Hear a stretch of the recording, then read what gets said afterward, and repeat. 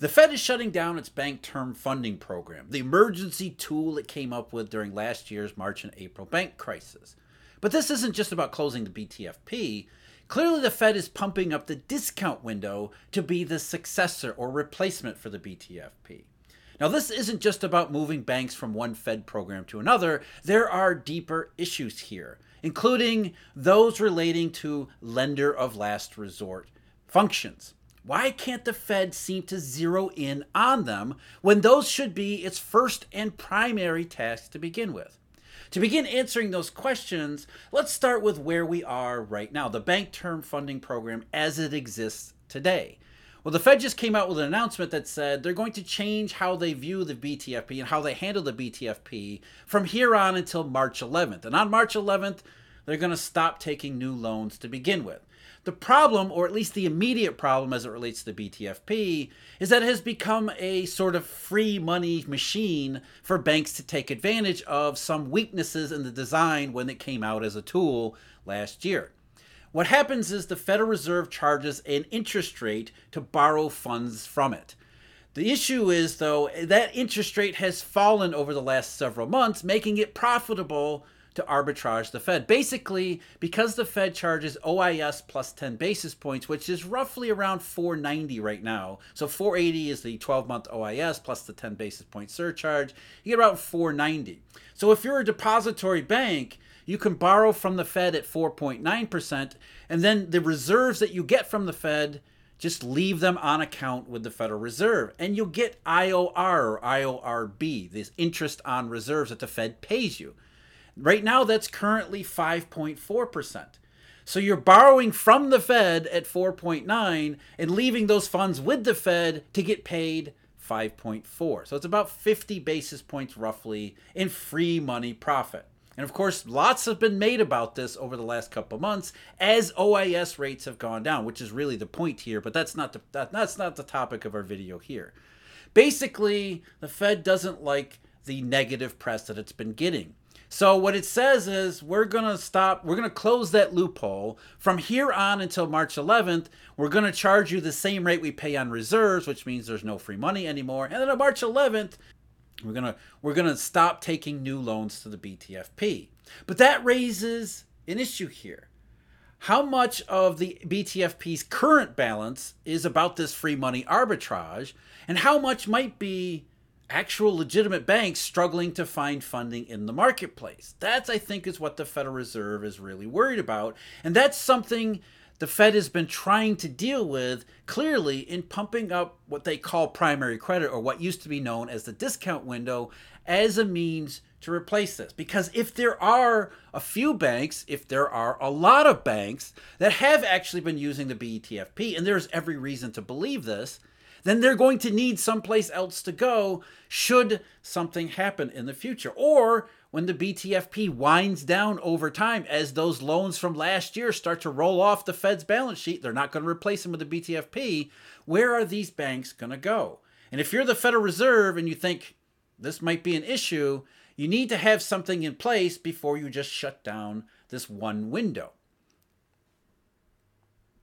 But it's not really about primary credit, nor is it really about the BTFP. It's about why we keep having the Fed have to rejigger its tools time and time and time again. The BTFP clearly was put together with little forward thought because the Fed was caught completely off guard last year and had to come up with something on the fly. And so what they're trying to go back to is the primary credit, the discount window, which a whole host of issues there. But you constantly get this impression that we're missing something, that the Fed is missing something. Why do they keep having to do this? Why are they having so much trouble zeroing in on this lender of last resort function? Because as we're taught in school and reinforced in the financial media, the Fed is supposed to be the lender of last resort. That's what it's supposed to be good at. And yet we keep finding out that's the one thing it really can't do all that well at all. It can't do many things well, but this more than anything. They have to keep inventing new tools. And part of the issue is about this lender of last resort function. And it has to do with the difference between a financial crisis and a monetary crisis. This is something that keeps coming up all the time too, whether we realize it or not. The Fed has been able to get away with calling these things financial crises, including the global financial crisis in 2008, which was a global not financial crisis. It was a monetary crisis. And the difference is everything. And that difference is exactly what we're talking about here. A financial crisis is after people do stupid things, because people will always do stupid things in the financial realm. They create a bunch of stupid assets that are valued wrongly, valued incorrectly, that leads to a situation once everybody realizes everybody was being stupid, somebody's going to have to take some economic losses because we have to revalue piece of crap assets to what they're actually worth. And so there's going to be some financial pain and some economic pain during that revaluation process. That's bad enough, and that's something like the S&L crisis or the dot-com bubble, maybe even the crypto bubble of the last couple of years, but it doesn't lead to the type of situation where we have banks failing, or it doesn't lead to the spillover where banks failing cause something like 2008. We're missing something. And that missing piece is a monetary crisis, which is distinct and different from a financial crisis. It may come from the same place where we have a bunch of stupid assets and people doing stupid things, but in this case, when people have to start selling these assets in order for them to be repriced, the markets for those assets simply disappear. In fact, the markets for all assets and money in circulation completely dries up, so that when we start to try to discover any prices, it causes further problems. And those further problems mean even good institutions have to sell their good assets and find no markets for them, and everything ends up being repriced because there isn't enough liquidity in the system. And by liquidity, what do we mean by that? We mean some form of asset that is useful as a settlement instrument. That's a whole different video there. But essentially, a monetary crisis is where you can't even sell good assets and everybody can't liquefy their balance sheet, so everybody has to sell something somewhere, and everything spirals out of control. Now, it doesn't necessarily have to spiral out of control in 1929 style or in 2008 style in order for it to be a huge issue. In fact, this is something that central bankers have been trying to deal with and been talking about for a very long time, since 2008. They realized there's something they're missing something. What they had hoped is that the QE regime would calm everything back down, and that would lead to everything going back to the way it was before 2007. Well, that didn't actually work. Remember, Janet Yellen back in 2017, this was June 2017 in London, she was asked about this topic, and she said, would I say there will never, ever be another financial crisis? Well, it's not financial. Probably that would be going too far, but I do think we're safer, and I hope that it will not be in our lifetimes, and I don't believe it will be. But as we've seen over the last couple of years, it has happened again. And it has happened in several cases where maybe not everyone recognized it, like 2011 and 2012. That wasn't a European sovereign debt crisis. That was another monetary crisis where markets became illiquid. The system itself became illiquid, deflationary money, the interruption of free flowing credit throughout the global system. Just a couple days ago, when asked about this whole stuff about the primary credit becoming the successor to the BTFP, a woman by the name of Susan McLaughlin, who was a 30-year veteran of the New York Federal Reserve, who happened to oversee the discount window during the financial crisis of 2008, she had this to say about the primary credit discount window issue. There's been 3 stress episodes in the past 15 years, been more than that, but 3 that have been recognized, and we need to be taking a closer look at our lender of last resort tool set. And here we are again. Why in the hell does the Fed in 2024 need to be taking another look at its lender of last resort tool set? This is the question you need to keep in the back of your mind in all of these things. Why are they continuing to go through this? The obvious answer is they're struggling. They can't get it right. They can't zero in on being an effective lender of last resort. We saw that last year. We saw that in March 2020. We saw it in 2011, 2012. We saw it in 2008. We saw it in September 2019 and various places along the way. Sometimes the consequences are incredibly dire and obvious. Sometimes they're not so much. But that doesn't mean that they aren't there and they haven't happened. And the Fed knows that some of these things have happened. They realize it. On December 1st, Federal Reserve Vice Chairman Barr gave a speech where he talked about primary credit, bringing that back to the forefront. Here's how we started out. Banks have previously said that they are afraid of receiving negative feedback from their supervisors in the event that their sole grounds for tapping the discount window is that it is the most convenient and cheapest form of funding immediately available to them. In light of this, we at the Federal Reserve have been underlining the point to banks, supervisors, analysts, rating agencies, and other market observers, and the public through numerous channels that using the discount window is not action to be viewed negatively. Banks need to be ready and willing to use the discount window in good times and bad. But as I pointed out in a recent video, it's not all about stigma. There are issues related to collateral. You have to have the collateral to go to the discount window. And that was one of the issues that I raised when Silicon Valley Banking, Signature, and First Republic were failing last year. Why didn't they go to the discount window? And we got the answer to that. They didn't have the collateral for it. But if they did have the collateral for it, they wouldn't have needed the discount window in the first place. They could have just gone to repo.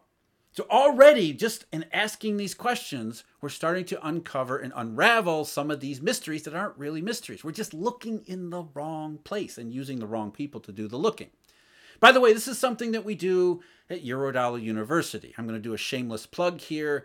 Eurodollar University memberships, the deep dive analysis subscription, even the daily briefing subscription. We are asking these questions. We are looking behind all of these rocks and pulling up as many clues as we possibly can to figure out what's really missing in all of this economic commentary. And as members have found out, as subscribers have found out, we are indeed missing a whole bunch of stuff. So that's Eurodollar University, membership subscriptions. That's at our website, eurodollar.university.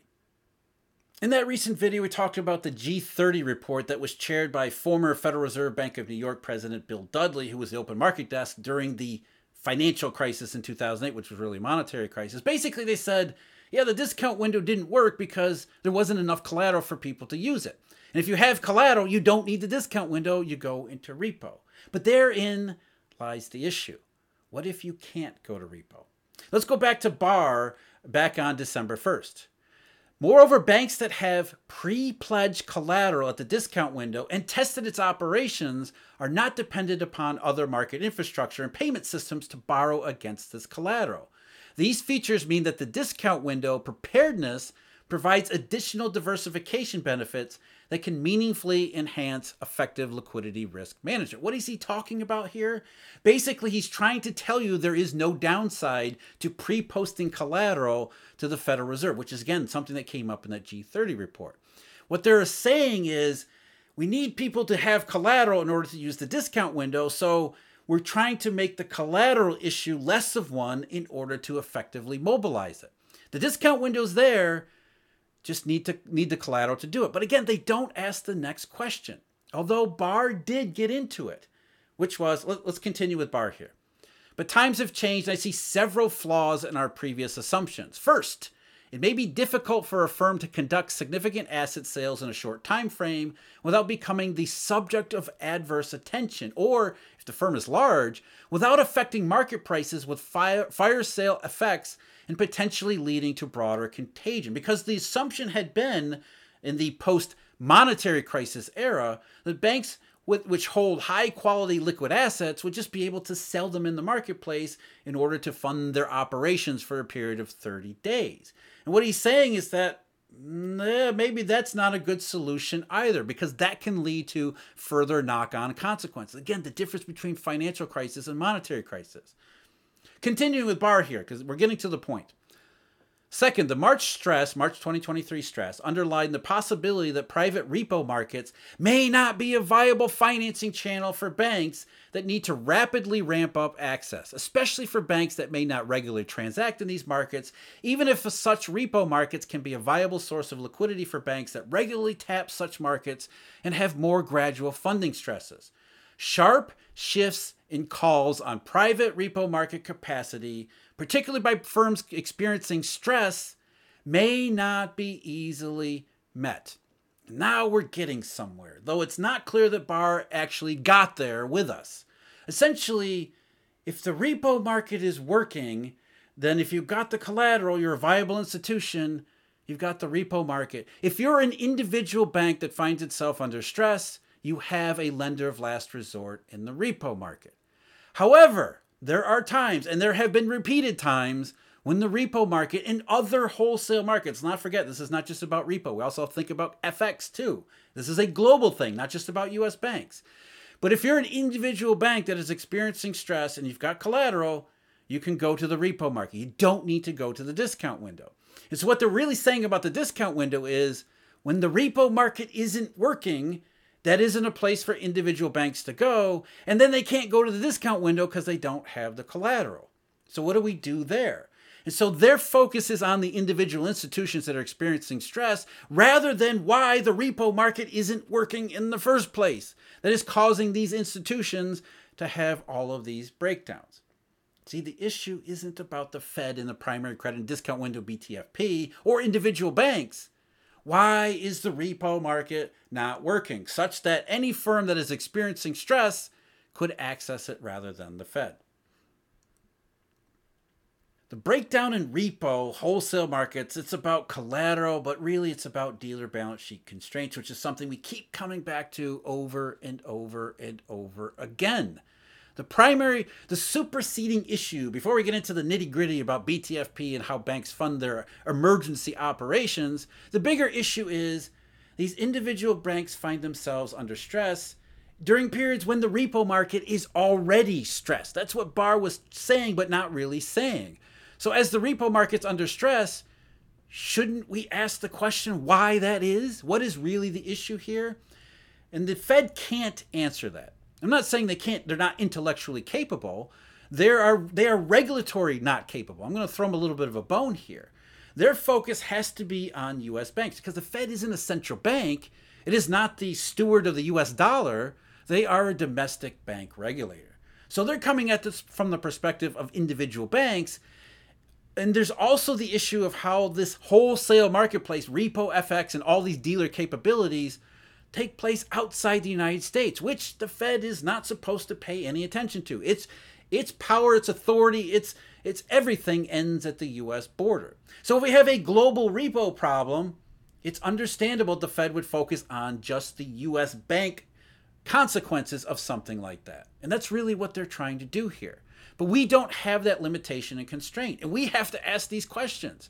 We're more interested in why the repo market would be broken to begin with, such that individual banks that are feeling stressed can't use the repo market, which there's all sorts of questions about the effectiveness of the discount window in that situation anyway, which is what we came into with March and April last year. They didn't have the collateral. Silicon Valley Bank didn't have the collateral to begin with, and they couldn't get any, so they couldn't use the discount window to begin with, which just gets us back into this whole issue about pre-positioning collateral. And we keep spinning our wheels over and over again, and all of this trying to slap Band-Aids on what is a bigger problem. We're ignoring the bigger issue, which is why do we have the repo market and wholesale funding breakdowns to begin with? But again, that's outside the scope of the Fed's authority. And so that's where we keep getting stuck. The Fed keeps having to rejigger its various tools because it can't actually tackle the big problem. And the big problem remains a big problem because the Fed can't actually tackle it. In fact, the Fed won't even admit that's the problem. Because once you realize the Eurodollar system, that's the real issue here, you start asking questions about the Fed and what it's actually doing.